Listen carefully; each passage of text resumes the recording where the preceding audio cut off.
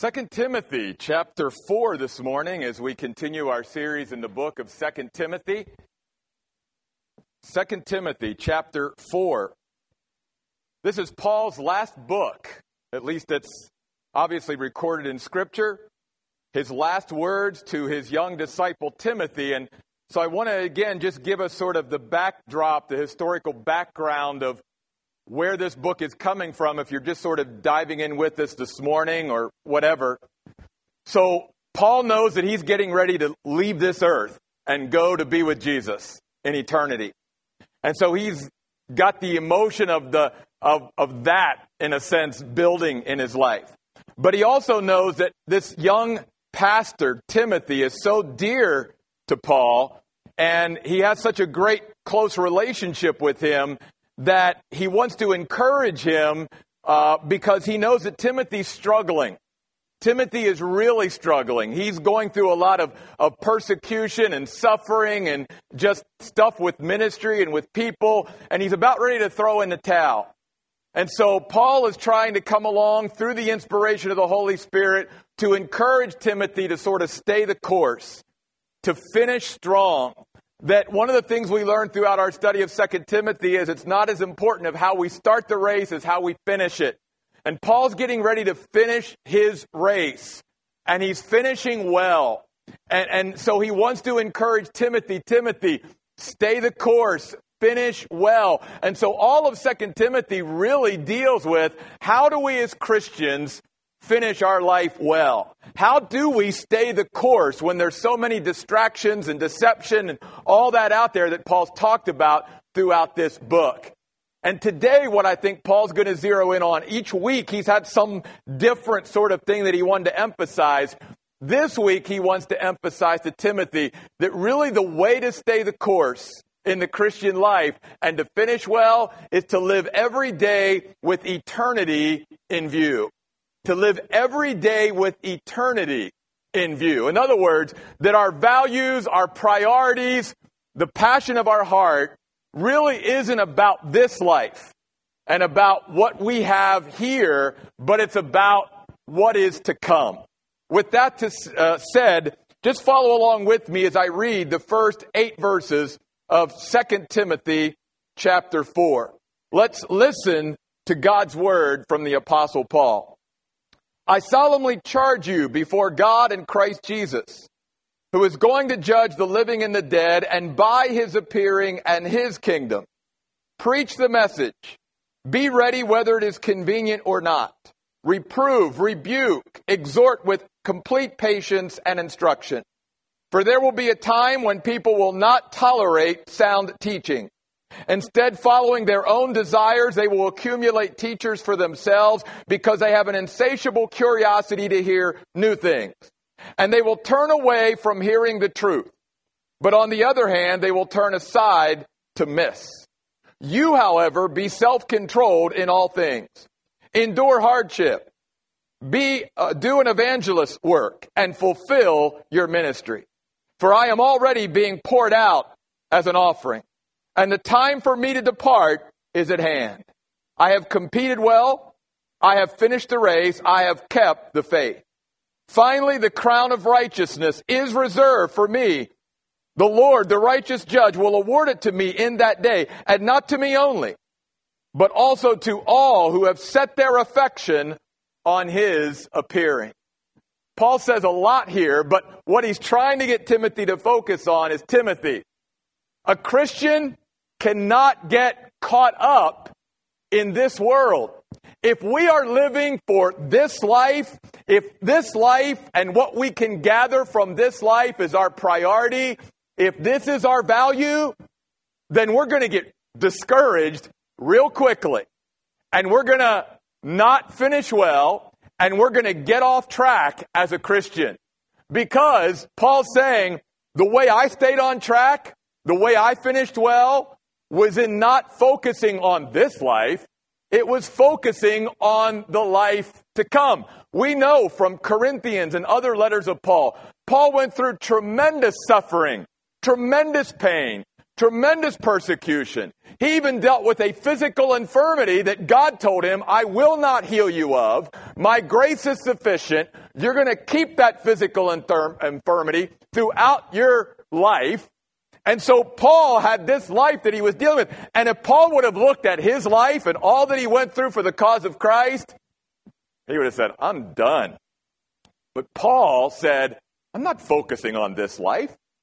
I'm focused on the life to come. I have set my affection on his appearing, Paul says in verse 8. It's similar to what Paul says to the Colossians in Colossians 3, verse 2. He says to set our affection on things above, not things on the earth. Jesus even said to his followers, I want you to learn to lay up treasure in heaven, not treasure on the earth. And it's the ability to be able to look past what's going on presently in our life, in the world, and to look to the world to come. This is the message throughout the Bible, folks. You go to almost any book of the Bible. 1 Peter chapter 1, verse 13. Peter says to Christians, set your hope completely, not partially, not a little bit. Set your hope completely on the grace that will be brought to you when Jesus Christ is revealed. In fact, keep your finger there in 2 Timothy before we get into it, and just turn over a couple books to the book of Hebrews. To Hebrews chapter 11. There's a Bible character that really illustrates the fact that our affection, our priorities, our values should not be tied up in the things of earth and what happens to us on earth and all that we go through on earth, but we should always be looking towards the life to come. Our lives should be lived always, every day as a Christian with eternity in view. If we don't do that, folks, then this life's going to swallow us up. This life's going to discourage us. We're going to start thinking, is it really worth being a Christian with what this life somehow provides for me? That's why I tell Christians all the time, God even said, look, it's not that I'm not going to bless you down here on earth, but I'm reserving my best blessings for eternity. Because if I bless you here, you can't take those blessings with you. That's why Jesus said, lay up treasure in heaven, because the blessings that God has for us there are going to be blessings that we'll never be separated from and that we will enjoy for all of eternity. So if my focus is on this life as a Christian, it's again going to get very hard. But if I keep my focus on the life to come, and that's what Moses did. Read with me in chapter 11 of Hebrews, verse 20, beginning at verse 24. By faith, when Moses grew up, he refused to be called the son of Pharaoh's daughter, with obviously all that positively would have brought with it. Verse 25, choosing rather to be ill-treated with the people of God than to enjoy sin's fleeting pleasure. How does someone not choose temporary pleasure and choose to be ill-treated? How can one do that? He's going to tell us. Verse 26. He regarded abuse suffered for Christ to be greater wealth than the treasures of Egypt. And may I remind all of us, when Moses was going through this and experiencing this, Egypt was the most powerful nation on the planet at that time and would have been the richest, wealthiest nation in the world. And yet he says this. How could he do that? Verse 26, his eyes were fixed on the reward. And the reward, folks, isn't something that he was going to get here.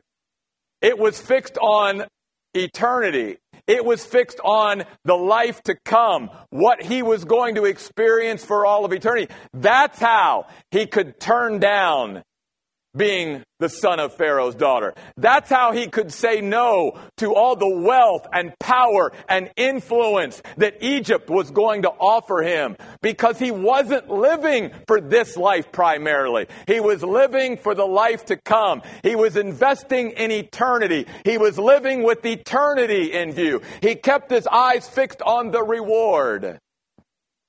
Jesus himself even did this and modeled it for us. The writer of Hebrews says in chapter 12 that Jesus, who for the joy that was set before him, endured the cross. How did Jesus endure the cross? Because he knew what was coming after the cross. He knew that after the cross was resurrection. He knew that after the cross was ascension. He knew that after the cross was once again glorification. He knew what was coming. And that's what God wants us to learn to do. To look past what happens on earth. To look past what's even happening in our lives presently, and to look at the bigger picture and always be living every day for eternity and for the values of eternity, not the priorities and values of this world. With that in mind, that's why back in 2 Timothy chapter 4, Paul basically calls Timothy to almost like a courtroom, if you will. He's trying to picture and paint for Timothy a courtroom. And he says, Timothy, I'm summoning you into this courtroom. And in this courtroom, there's going to be two others besides you and me. God the Father and the Lord Jesus Christ. That's what he says when he says, I solemnly charge you before God and Christ Jesus. He's saying, here's how important this is, Timothy, that you get this. Because I'm ready to go into eternity. My departure's at hand. But I'm concerned about you. You're young. You're a young pastor. You're already dealing with stuff. And that stuff in your life and ministry is starting to get the best of you because you're getting your eyes off of what's to come. And you're starting to focus more on what's around you and what's happening around you. And Paul's simply saying, as one getting ready to cross the finish line of life and head into eternity, Timothy, you've got to get your eyes back on the reward like Moses. You've got to get your eyes fixed on eternity rather than what's happening in this life. I solemnly charge you before God and Christ Jesus, who is going to judge. Literally in the Greek, he's about to judge the living and the dead. In other words, Paul's simply saying too, and Timothy, don't forget that the Lord Jesus Christ is going to be the judge, regardless of whether people are alive or dead. In other words, his judgment is all-inclusive. No one's going to escape standing before Jesus Christ. Every human being is going to stand before Jesus Christ. Now, they're either going to stand before him as, in a sense, their judge forever away from his presence, or they're going to stand before him to be awarded and rewarded and honored, as Paul talks about in his case and other Christians' case. And don't always look at the word judge in a negative way. The Greek word simply means to separate and to pick out. And so in judgment sometimes, Jesus is going to reward and award and honor. He's going to give us what is due for the life that we lived. And Paul's simply reminding Timothy, now and how we live now and how we finish and all that, it counts for eternity. Because the judge, one of the things the Bible teaches us, is going to give us a role and responsibility throughout eternity that is going to be based on how faithful we were in our Christian life here and now. That's why Christians who have the mindset that, well, I'm just thankful that I know Jesus is my Savior and my sins are forgiven and I know I'm on my way to heaven and I'm just sliding for home.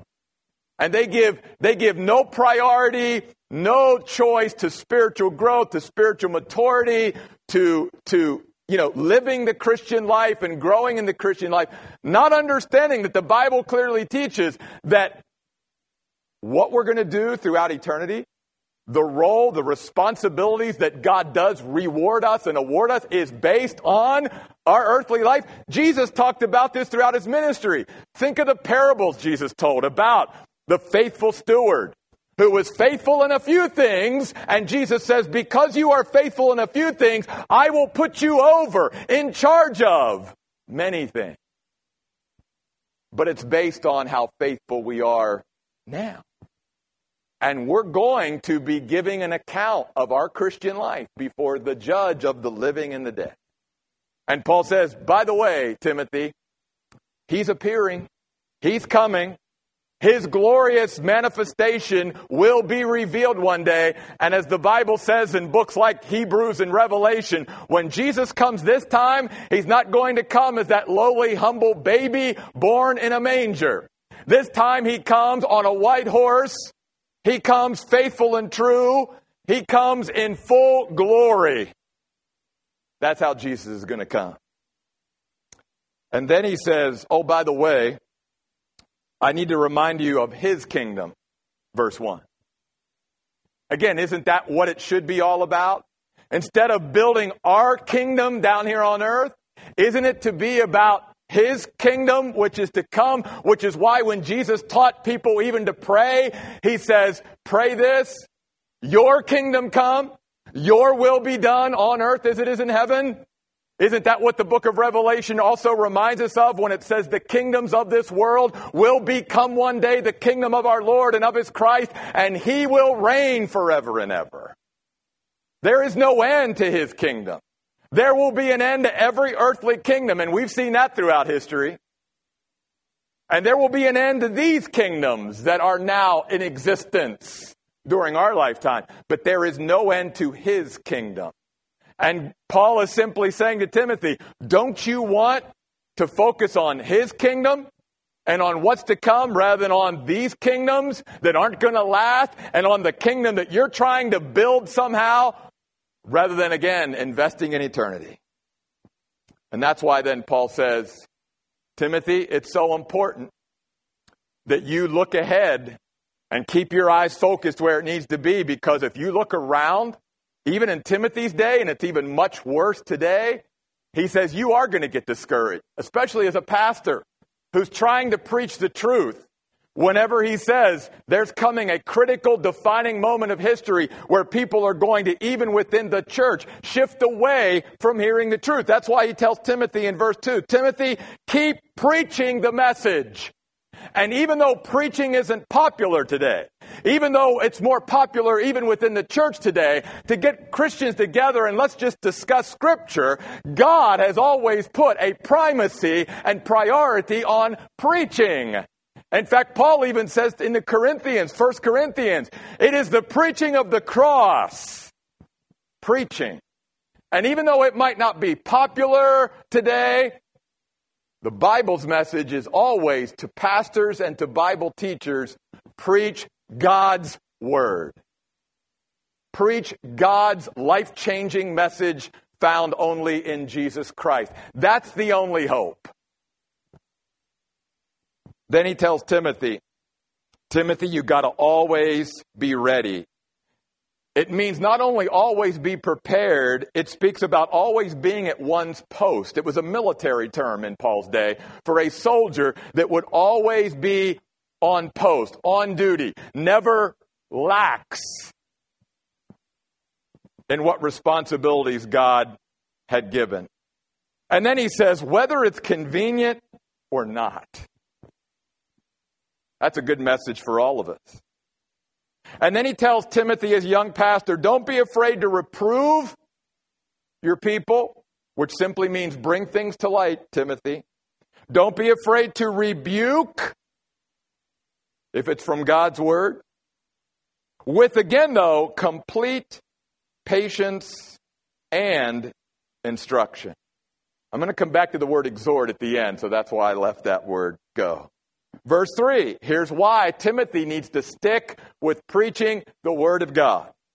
Because Paul says there will be a time, a critical turning point in history when people will not tolerate sound teaching. Very interestingly, the word tolerate means to listen while others speak. Boy, we see that today.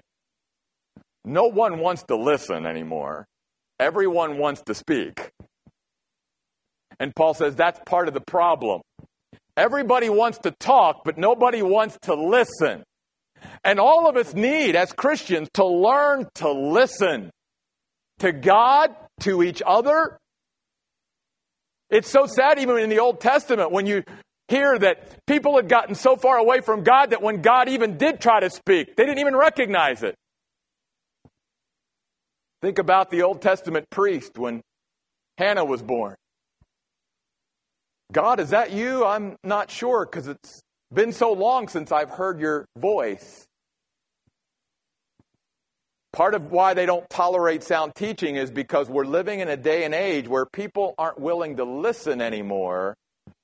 All they want to do is talk. The word sound teaching is an interesting word. It literally means healthy teaching. In fact, it's a word where we get our English word actually hygienic from. It means teaching that promotes people's spiritual health in this context. Because obviously he's going to go on to say there's going to be a lot of teaching that really doesn't promote people's spiritual health. In fact, he said instead, here's what people will do. They will first of all follow their own desires. It means to seek out those teachers who will tell them what they want to hear rather than what they need to hear. That's true for all of us. And they will accumulate teachers for themselves.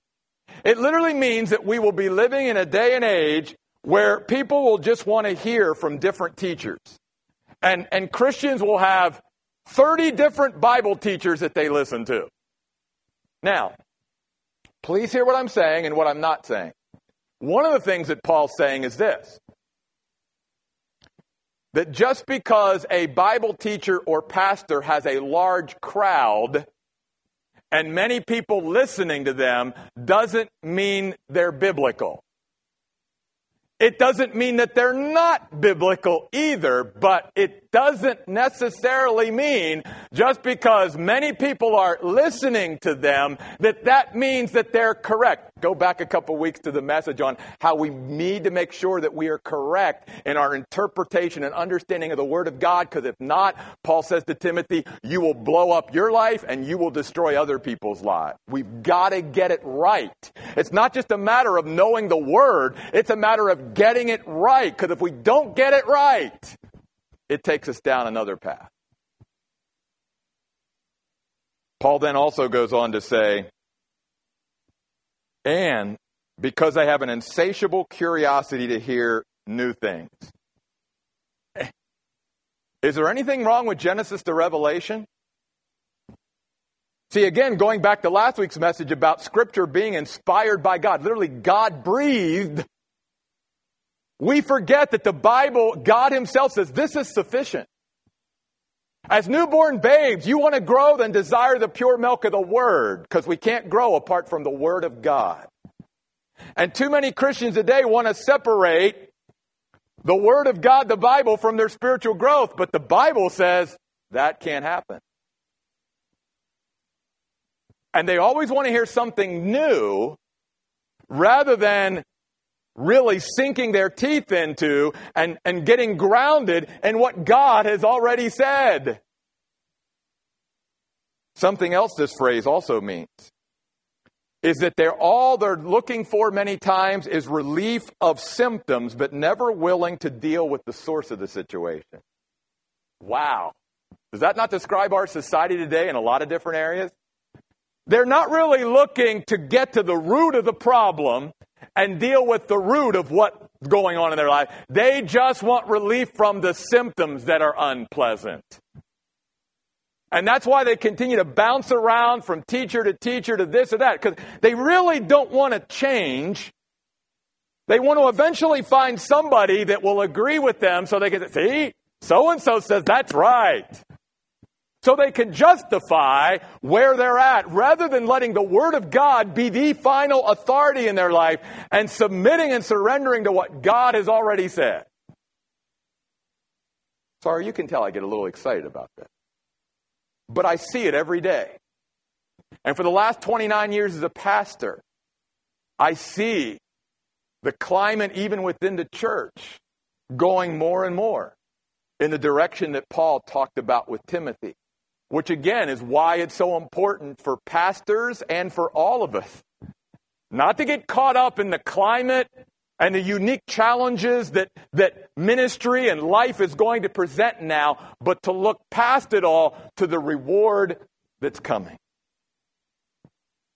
Notice he goes on to say, verse 4, they will turn away from the truth. Literally, they will reject the truth They will abandon the truth. But here's the thing. The way God created us, He created us never to have a vacuum. So if I reject the truth of God, which again, Jesus says, the only way you and I can truly be free is to know the truth. And if we know the truth and embrace the truth, then we can be set free. If a human being rejects the truth of God, then that vacuum is filled with myths, fables, fiction, and fantasy, not truth. And we never then are going to finish well, and we're never going to stay the course as a Christian, because by rejecting the truth of God, we then allow something that's not true to come into our lives and take root, which is exactly what Paul said. Then he says, verse 5, you, however, in contrast to those who are deviating from God's truth, first of all, he says, be self-controlled in all things. The words literally mean to continually be alert and aware about your life and where you're headed and what's going on. Secondly, endure hardship.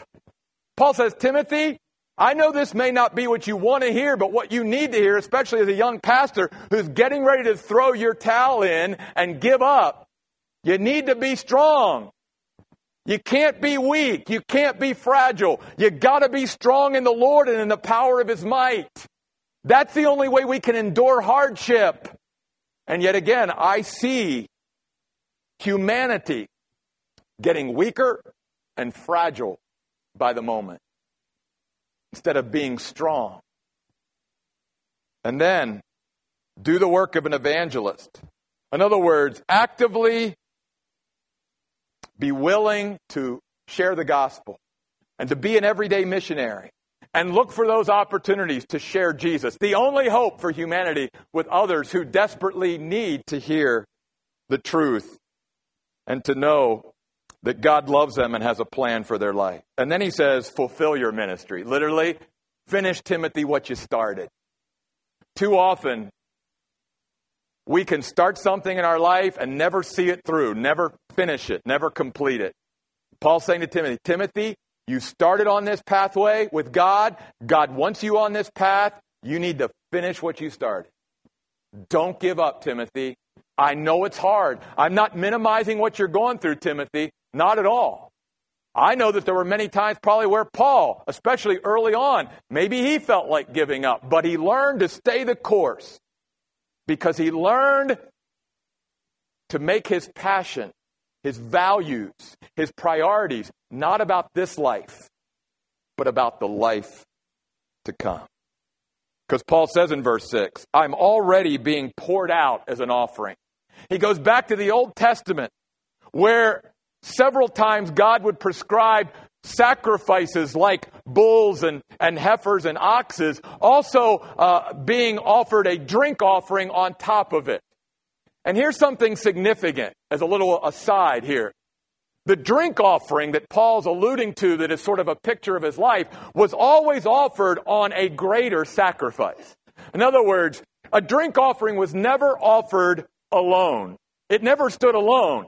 Always there was, again, some other burnt sacrifice that was being offered. And then the priest would come with the wine and literally completely empty. And the wine would be completely not only empty, but consumed over the greater sacrifice.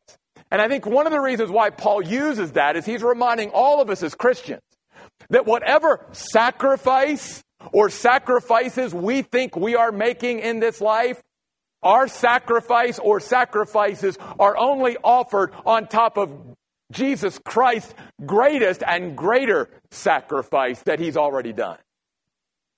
And I think the other reason why Paul's using this drink offering is because it should be a great picture of the Christian life. That again, the drink offering was completely emptied. Nothing was held back. There wasn't like half the wine was poured out and the other half was kept. It was all emptied out and it was all completely consumed upon the other sacrifice. No wonder Paul told the Romans, I beseech you, brothers and sisters, by the mercies of God, to present your body a living sacrifice to God. knowing that whatever, again, sacrifice we lay down is just being laid down on the greatest sacrifice of all, Jesus Christ. Do we look at our life as a drink offering? Or as Jesus said, are you seeking to save your life here? Remember what Jesus said? He said, if you seek to save your life here, you're going to end up losing it. But if you lose your life for my sake, you'll have real life. And I think that's what Paul's saying he learned to do. He learned to look past, again, all the pain, the suffering, the persecution, all that he went through as an apostle. The beatings, the stonings, being thrown in jail. He looked past all of that to the greater reward that one day was coming, rather than to get caught up in what was happening just in this life. I am already being poured out as an offering, and the time for me to depart is at hand. And notice how he even pictures death. He pictures death the way every Christian should picture death. It's just a departure. Literally, in the Greek, it's about loosening the tent pegs or the tent stakes and taking my tent and pitching it somewhere else, which certainly would have been something Paul knew a lot about because he was also a tent maker. He obviously took his tent up and pitched it other places. And Paul's simply saying, when I finally die, that's what it's going to be. I'm just picking up my tent here and I'm placing it up there for all of eternity. This was also a nautical term used for ships or boats that were tied to a dock here. Then the ropes were unloosed and the boat was taken to some other dock and the boats were tied. Paul's simply saying that's the way every Christian should look at death. We don't cease to exist. We're simply departing from this earth and we're going to be with Jesus. Paul even said to the Corinthians, to be absent from the body is to be present with the Lord. And the book of Psalms says, in the Lord's presence is fullness of joy. So Paul says, Timothy, I have no reservations. As long as God wants to use me and can use me and all of that, I'm here. But even he told the Philippians, if I had my choice, I'd rather depart and be with Christ, which is far better. And he knows the time for him to depart and be with Christ is at hand. And here's what he says. I have competed well. The words mean to strain every nerve toward a goal. Wow. Can that describe the way we're living our Christian life? Are we literally straining every nerve toward a goal? And remember what Paul's goal was. He told this to the Philippians. Here's my goal in life, Paul told the Philippians. To know him and the power of his resurrection and the fellowship of his sufferings, being made conformable to his death. That was Paul's goal in life, to know Jesus Christ better. And Paul said, I strained every nerve towards that goal. Secondly, Paul says, I have finished the race. Literally, I stayed the course. I kept in my running lane, as we talked about last week. I didn't deviate. I didn't get distracted. I didn't get off course. And then he says, I kept the faith. The faith here isn't the act of believing. Here, the faith with the definite article, the, is the body of truth that God has given to Christians. That's why Jude says, defend the faith that was once for all delivered unto the saints. Jude verse 3. Because it is this body of truth that we need to keep our eyes on as a guide in order to finish the race well and stay on course. That's why the psalmist says, your word is a lamp unto my feet and a light unto my path. That's all Paul's saying here when he says, I kept the faith. I kept consulting. It was like a compass that I never had out of my hands.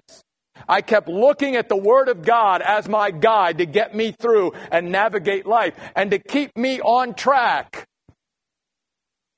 so that the choices and decisions and priorities of my life always reflected the world to come rather than this life.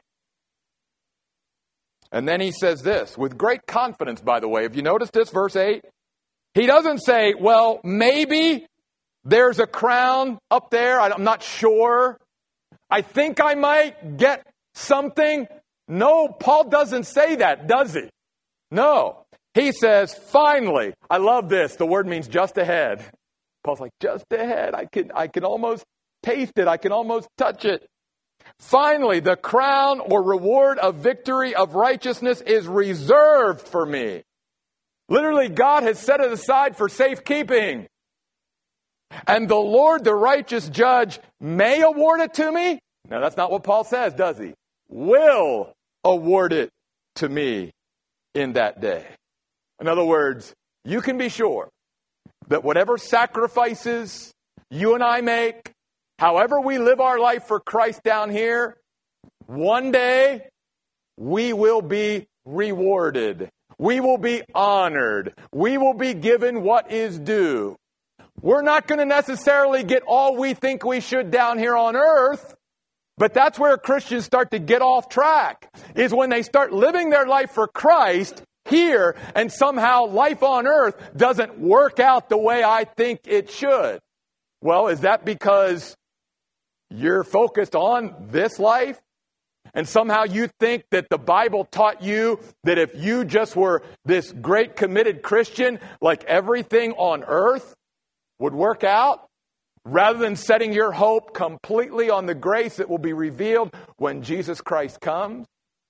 And see, that's why Christians get disillusioned. That's why they get distracted. That's why they, even if they were honest, get disappointed in God and in this Christian life. Because somehow they've gotten their eyes off the world to come and got it on this life. And when this life doesn't work out for them, when they are so committed to Christ, somehow it's like, well, then it's not worth it. And they walk away from God. They walk away from His truth. They walk away from God's people. And Paul's simply saying to Timothy and to all of us who follow, it's not the way we're going to stay the course. That's not the way we're going to finish well. How do we do it? Here's what Paul says. The Lord, the righteous judge, will award it to me in that day, and not to me only. That's a good phrase, because that means you and I can be included in this. See? But also to all who have set their affection on His appearing. Don't miss what Paul said. By using the words loving His appearing in your translation, or set affection on, here's what Paul's saying. Our passion is the world to come. That's where our value lies. That's our focus. That's our interest. Not this world. Not this life. Go back to Moses. How could he choose to give up all that Egypt had for him and to be ill-treated and live in want for the rest of his life, not having very much materially that this world could offer him? How could he choose that? Because he wasn't living for this life. He was looking to the life of eternity to come. And Paul makes an interesting point here by using the words setting your affection on or loving His appearing. It is a word of passion. It is a word of emotion. And Paul's making a really good point. I want you to think about what I'm about to say. What we embrace emotionally each day will ultimately determine our destiny. Think about it. What you and I embrace emotionally each day will eventually and ultimately determine our destiny. Now, you all know me well enough to know I'm not saying it's all about feelings and how we feel, because obviously I'm one that believes very much in we've got to get people grounded in the truth. But what we can't do as Christians either is separate the truth of God from the feelings and emotions that should result from a personal relationship with God. Hope you're tracking with me. Let me give you some verses. That's why the greatest commandment is Love the Lord your God with all your heart, soul, mind, strength. Love, whether we like it or not, is not just an act of the will. It also carries with it affections and emotions and feelings. That's why Jesus taught, where your treasure is, there will your what? Heart be also. Because what we emotionally embrace, that's what we're really going to live for. That's what's really going to be the value and priority of our life. If we don't have any feelings for it, then it's not going to be very important to us. And that's why God says to even his people, you can know me in some level up here in your head.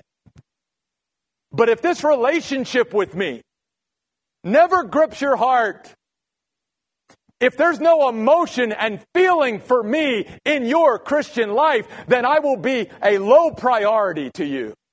Because there will be other things of this world that you get more emotionally attached to and that you embrace emotionally more than me.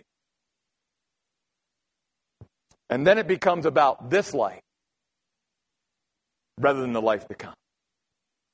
And that's why Paul uses the phrase that not only to me only, Timothy, but unto all who have set their affection on his appearing and the life to come. That's really where our passion is. That's where our priorities are. That's where our interest is in.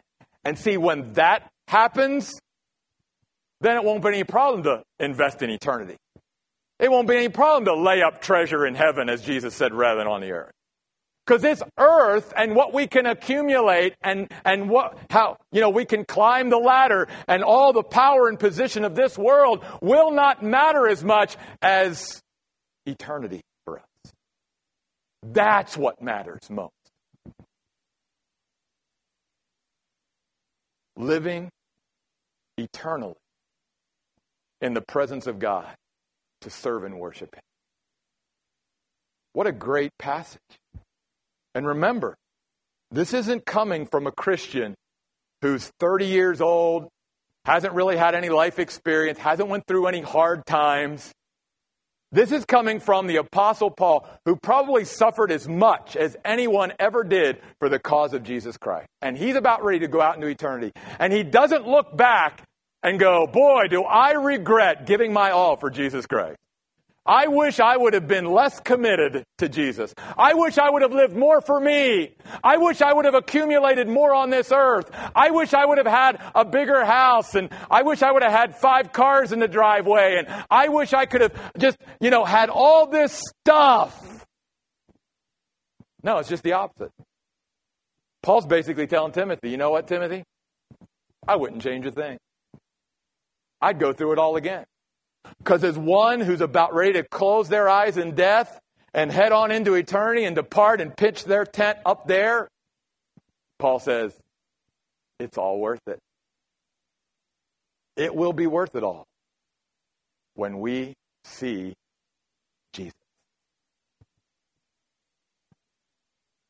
If we want to finish well, if we want to finish strong, if we want to stay the course, then Paul tells us we've got to live every day in light of eternity. Let's pray. God, thank you for giving us such a great reminder. Because, Lord, even as your people, we can get so distracted and so caught up in this world. No wonder John writes in 1 John to Christians, love not the world, neither the things that are in the world, for all that is in the world is passing away. But the one who does the will of God abides forever. God, help us to learn to detach ourselves from what the earth and this world can offer us. And help us, Lord, to be gripped by you and what is to come. We pray in Jesus' name. Amen.